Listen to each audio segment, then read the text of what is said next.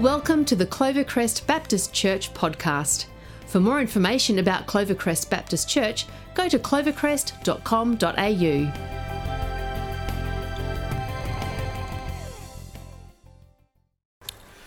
Hey everyone, how are we going today?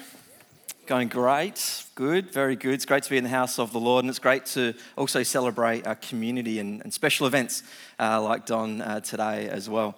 Just for a moment, I just want to speak to those that call Clovey home, and just want to give you a little update on our giving and on our offering. We do this from time to time. I like to share where things are up to so that we keep short accounts in all of that. And wanted to let you know that the first couple of months of this year, January and February, we were going really well with our offering. But in March and April, we've had a little drop away. And I wanted to let you know that for your awareness. I wanted to let you know that for your prayer. And as you are aware and as you pray, if God calls you to act in that, then please do. Our offering, our budget each month is just around $97,000, so in the high 90s each month, and the last couple of months we've been in the low 80s. So we're about 15 or 20% below what we would like to be in terms of our faith budget. So I just bring that to you for your awareness, for your prayer, and if God's asking you to give in that way, then you saw on the screen the 3 ways to give, and you know how you can participate in that. It's really important as a people of God and a family that we can talk about, all the things that we need to, and it's just really, I think, important that for those that call Clovey home, you know where we kind of sit, and which sort of last couple of months we've trended down a little bit, and we'd like to just bring that to your awareness and for prayer, and let's respond as God asks us to. Sound okay? Yes, good, thank you. Wonderful. Good. We're in the second week of our Restoring Relationships series, and we're in this relationship series not looking at particularly the relationships of marriage or of parenting or things like that, but we're wanting to look at values and qualities in relationships, particularly around what does it mean to live in restored relationships, and what can we learn from Scripture in terms of what does it mean to be in great relationships with those that are around us. And last week, Michelle spoke about fighting fair, and she spoke about how important it is to listen well and to speak carefully and then to forgive freely, and really important qualities that we learn from Scripture in terms of living in restored relationships. And today, we're going to look at what does it mean to have relationships for the long haul. What does it mean to actually hang in there? What does it mean to dig in? What does it mean to have grit in the relationships that we find ourselves in? Which is a little bit countercultural because we live in this immediate society. We live in many ways, a culture today that if it doesn't come straight away, or if I'm not getting my needs met, then there is a real challenge in terms of how we actually live in relationships with other people. So there's this immediacy, there's this consumerism, and that's just baked into our culture. It's just part of what we kind of live in. So as people of God and as people who look at God's word for the truth and for the ways in which we live and make decisions, I think it's really important that we look at that in terms of what does it mean to be in relationships for the long haul. So we're going to look today at the story of Joseph. So from Genesis 37 to 50, we're not going to, kind of sit in the whole story today because we don't necessarily have the time for that. But we're going to look at the story of Joseph and look at what can we learn from Joseph's life in terms of loving and living in relationship for the long haul. And he's got a lot to teach us in that way. And if I was to describe the story of Joseph in 3 words, I would describe it as grief, grace, and glory. That's sort of the arc that I see in the story of Joseph from Genesis 37 to 50. It starts with a lot of grief. Joseph is a young man, vulnerable in many ways, and he's discarded and he's abandoned by his brothers. He's sold and he's displaced in chapter 37. In chapter 39, he comes across a whole different situation with the temptation of Potiphar's wife, and he thought, well, maybe there could be some ways to shortcut for pleasure and success here. He experienced tremendous amounts of grief. And if you've read the story of Joseph before, if you've sat in that narrative, you might even in your own life have had experiences where you feel like you connect in with Joseph and the grief that he experienced in his life. But it's also a story of grace. When you consider the grace that God gave to Joseph, safety, protection, favor, we read in the narrative that God was with him. How powerful are those words? His rise to power, interpreting dreams, the strategic leadership that he gave while the people had a famine, and the decisions that he was able to enact in that way to help. So God gave grace to Joseph, but then Joseph also gave grace to his family. He gave them food, he gave them grain during the famine time. And in chapter 45, we see him forgive them and then go through a process of restoration. You see, Joseph had a deep faith that was cultivated over many years and through varying life experiences. And what we see in Joseph is a man of integrity, but we also see a man who had grit. He just didn't give up at the first hurdle. Or when things got a little bit hard or they didn't go his way, he just didn't sub out.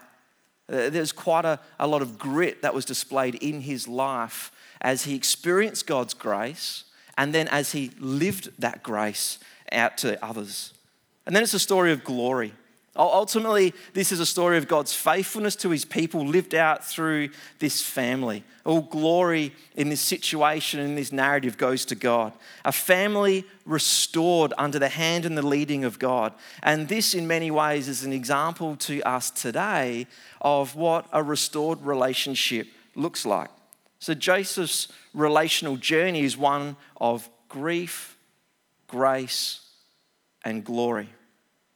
And in our lives, we need to recognize that, yes, we live in a culture that is immediate and consumeristic, but we also need to realize that we live in life which has seasons. And we can't live our whole life in summer. For those that love summer, the weather is turning. We're wearing our jackets a little bit more now, aren't we? We can't just have long nights and hot evenings and just enjoy in that time from that perspective in life. We can't just live in summer.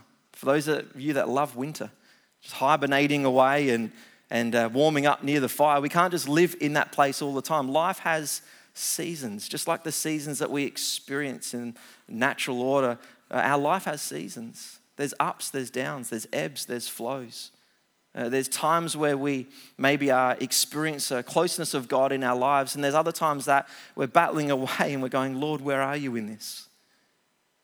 And that's true for all of us.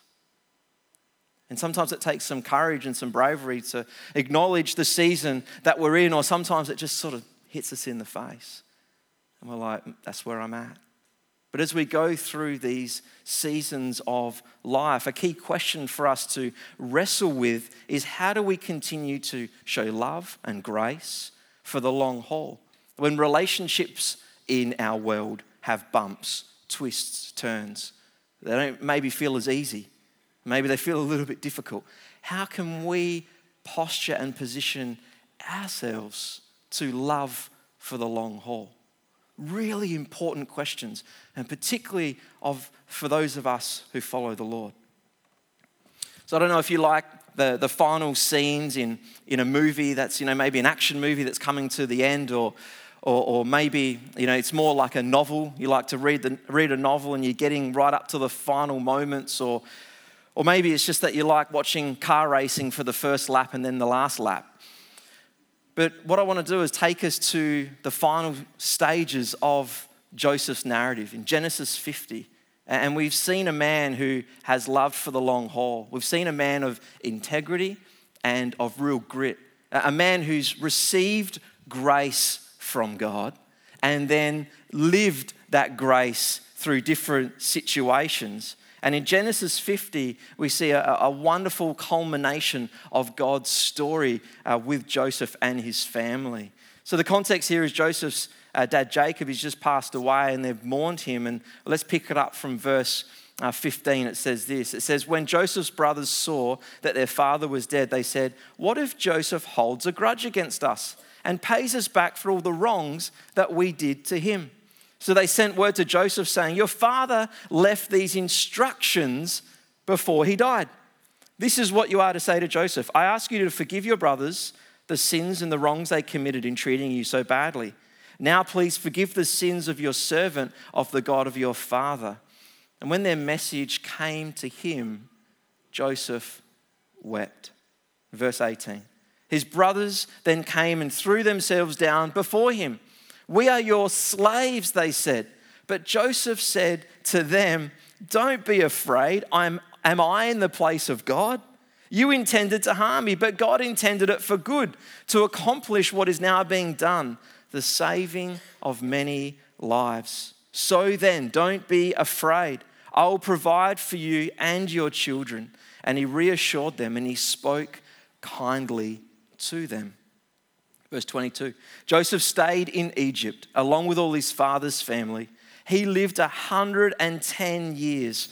There you go, Don, 110 years. And he saw the third generation of Ephraim's children. Also the children of Machir, son of Manasseh, were placed at birth on Joseph's knees. Then Joseph said to his brothers, "I am about to die, but God will surely come to your aid and take you up out of this land to the land that he promised an oath to Abraham, Isaac, and Jacob."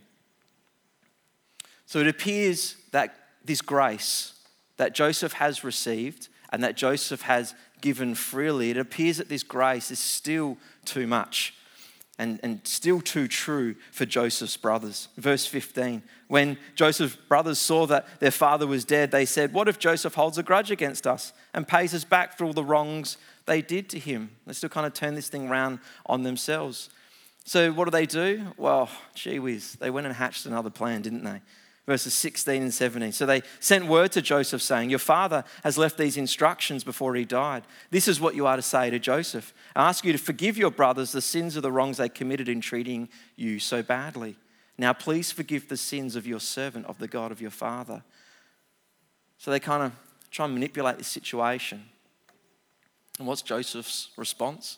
When the word comes to Joseph from the delegation, Joseph wept. He wept. He broke down because he must have thought, really? Are we doing this again? Do we have to do another cycle of my brothers not knowing who I am or what I'm about?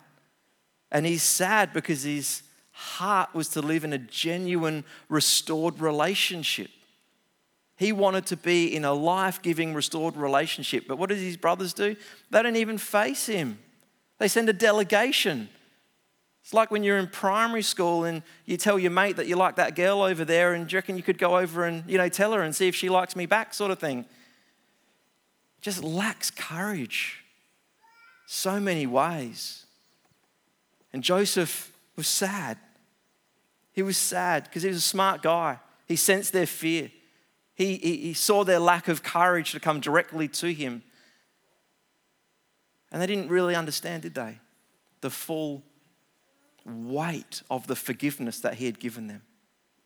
Even more so now that his father had gone.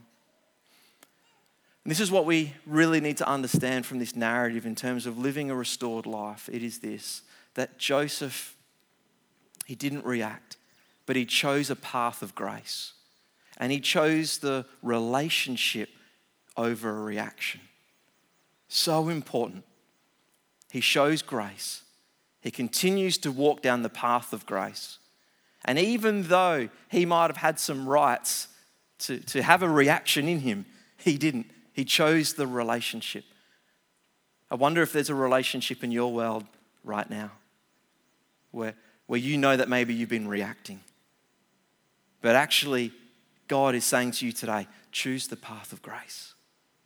Receive grace from me and live grace out in the world in which you are. Choose the path of grace. This is what Joseph teaches us. In verse 19 it says, but Joseph said to them, "Don't be afraid. Am I in the place of God?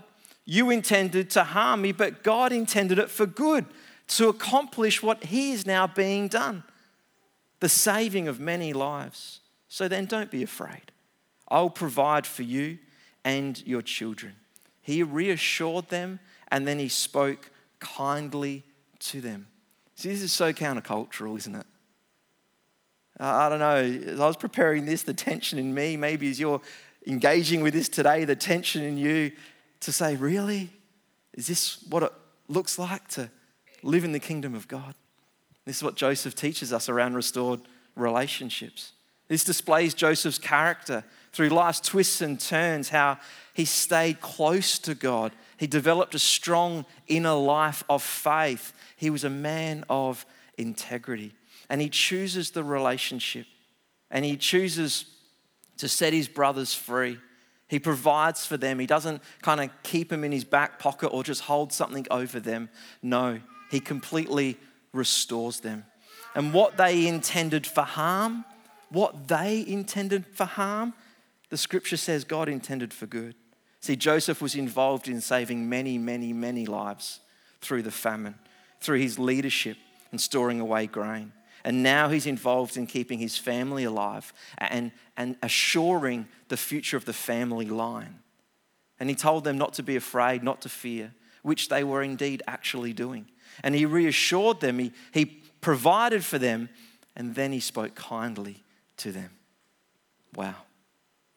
For all of us today, in the relationships that we have, this is a wonderful, godly example of grace, love, and forgiveness that Joseph sets for us. So I guess the question for us to wrestle with is where is our heart, and where do we line up in relation to some of the things that Joseph teaches us in this narrative? Can I ask you honestly today, do you speak kindly of others? Is it just how you roll as a follower of Jesus and a person who participates in the kingdom of God? Do you speak kindly of others? Let me push it a little bit further. What about people who have hurt you? Can you speak kindly of someone who has hurt you because of the grace that you've received from God? Do your words build people up? Are you someone maybe in your workplace or in your family or in your street where people know that when they come to you, they're going to get a word of encouragement? They're going to feel reassured. You carry that non-anxious presence that comes from God, that He has placed in you. Verse 21, Joseph reassured them and spoke kindly to them. Don't you think if anyone could have had a chip on their shoulder, or if anyone wanted to carry a little bit of hurt or grief, like surely Joseph had a claim to that, right? Surely he had a claim to that, but no, he experienced grace and love from the Father, and then he spoke kindly to his brothers. You know, when I was growing up as a teenager, one of my youth leaders, I wish I remember who it was because it stayed with me like my whole life up to this moment. They said, you know, if you know that you've forgiven someone, or if you know that you are really for someone, then you can pray a blessing on them. But if you can't pray a blessing on them, or if you can't pray for them to go well, then maybe there isn't something quite right in the relationship that is with them. And that's just something that sort of stayed with me as I've gone through life, and relationships have had their twists and their turns, and there's been conflict in my world, whether it's low grade or significant, whether there's been disappointment in my heart, or whether it's been something that I've done or something that people have done to me. I've just had this little test. Can I pray a blessing on them? Can I love them and show grace to them? And if I can't, then I know that I need to hold up the mirror and say, Lord, what is it in my heart? What is it that you need to do in me? Now, I'm not dismissing, or I'm not speaking of what others have done, or I'm not even going into that, but I'm just talking about me. I'm asking you to reflect on you, and asking these questions that come out of this narrative for us today, because Joseph didn't react. He chose a path of grace. He chooses the relationship over the reaction. And this is, I think, what it shows for us in terms of being in restored relationships over the long haul, and doing what only we can do, is asking these sorts of questions around, do we speak kindly of others? Do our words build people up? How do we step towards someone to live in that restored relationship? I wonder what it is that the Lord is speaking into your life today. And I wonder what he's saying specifically about some of the relationships that you are in your world. See, God's desire for all of us is to be in relationships that are restored and to live our lives where grace is cultivated in our lives over the long haul. And God can do this incredible thing, which I think in many ways is a mystery of our faith. And I can't really understand it, to be honest, but this is what he does, and we learn in Scripture. He can take negative human intention and turn it into something that has a restorative effect. This is incredible. Like, this is just something that can't be manufactured. But God can actually take the negative human intention that someone has, so like Joseph's brothers in this story, and then turn it into something that has a restorative effect for the people of the time, and then also for his family. This is crazy, really, when you think about this. And this is really this narrative of grief, grace, and glory, and we see the work in the hand of God at work in and through this narrative. Joseph says in verse 20, "You intended to harm me, but God intended it for good, to accomplish what is now being done, the saving of many lives." So as Joseph stayed really close to God and he received his grace, he lived out this grace, God cultivated and shaped within him a kingdom perspective, a perspective that understands what it means to live and participate in the kingdom of God. So even more than taking something negative and turning it into something that is restorative, God shows us through Joseph's life that he can take incredible painful experiences and use them to provide for people, even the people that might have brought that pain. Old Testament theologian John Goldingay puts it this way. He says, through something wrong done to Joseph, God did something good for other people. Through something wrong done to Joseph, God did something good for other people. And then we must say, well, why and how does all this piece together? And God, who's the God of the heavens and the earth, and yet he knows my story and he knows your situations and he knows the exact application for this message today into your world. We need to understand this fundamental truth that God is in control of all things. And he is constant even when our lives are not. And there are times that our lives are not constant, right? There are times that we fall short, or things happen, or things are done even to us, and we go, I don't know how we're going to work through this situation. And what we need to know is that God is in control of all things. Romans 8:28 says, and we know that in all things God works for the good of those who love him, who have been called according to his purpose. In Philippians 1, and Paul says these words, he says, I thank my God every time I remember you. In all my prayers for all of you, I always pray with joy because of your partnership in the gospel from the first day until now. And he says this, verse 6, he says, being confident of this, that he who began a good work in you will carry it on to completion until the day of Christ Jesus. And it might be that you need to hear today that in your situation that maybe you can't make sense of, or maybe you know there's some things that maybe you need to act on and move towards God in, but there's a whole heap of it that doesn't make a whole lot of sense to you. Maybe you need to hear and understand today that God is in control. Maybe you need to hold on to this truth that God works for all things for the good of those who love him. Or being confident in this, that he who began a good work will carry it on. God is with you. God is in control, and we can trust him in that. And the Joseph narrative teaches us about restoring relationships and loving for the long haul, that God is in control of all things, and we can surrender to him. And Joseph knew this truth in his life. He was fully submitted to God in all the areas of his life.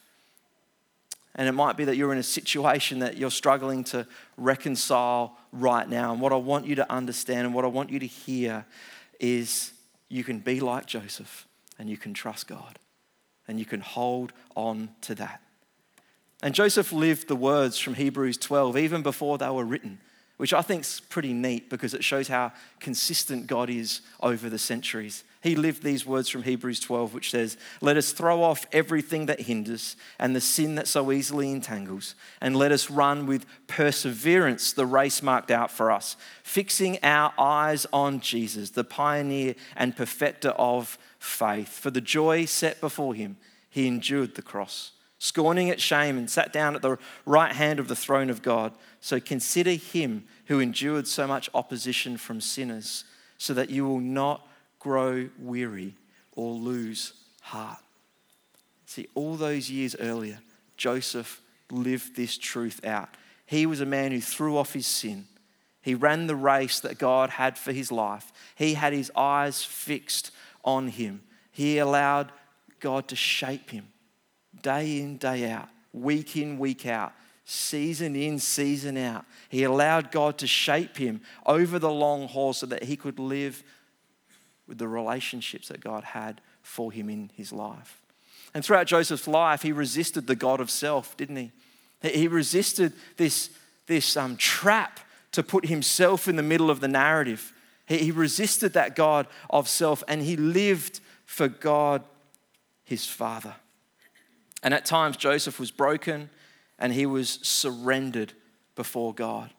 But overall, he lived such a full and blessed life. Hard in parts, but extremely rewarding. So let's go to the end of this narrative. Verses 22 to 24 say this. They say, "Joseph stayed in Egypt along with all his father's family. He lived 110 years and saw the third generation of Ephraim's children. Also the children of Machir, son of Manasseh, were placed at birth on Joseph's knees. Then Joseph said to his brothers, 'I am about to die, but God will surely come to your aid and take you up out of this land to the land he promised on oath to Abraham, Isaac, and Jacob.'" You know, Joseph was 17 years old when he was discarded and abandoned.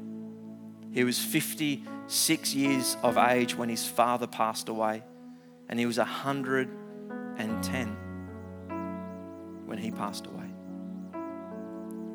Think about what he thought his life was going to be at 17. Discarded, sold, abandoned. At 56, wrestling with, am I here again with my brothers? Are you serious? Choosing a path of grace. And then he nearly had half his life again. Consider this. He then nearly had a whole another half of his life to live. And he would have probably never thought at 17 he was going to have the great grandkids come and sit on his knee. He probably didn't think that was part of his story. It was a story of grief in many ways. It was also a story of grace. The grace that he received from God, and then the grace that he passed on to others. And then it's a story of glory, because this ultimately is a story of God's faithfulness. God's faithfulness. And really what I sense God is saying to us as a church community today, and this is really important, so if you've tuned out, then tune right back in. Because what I feel like God is saying to us today is that there's still time.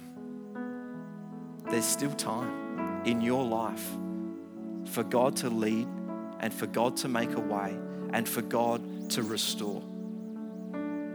There's still time. For Joseph, he lived another 50 years.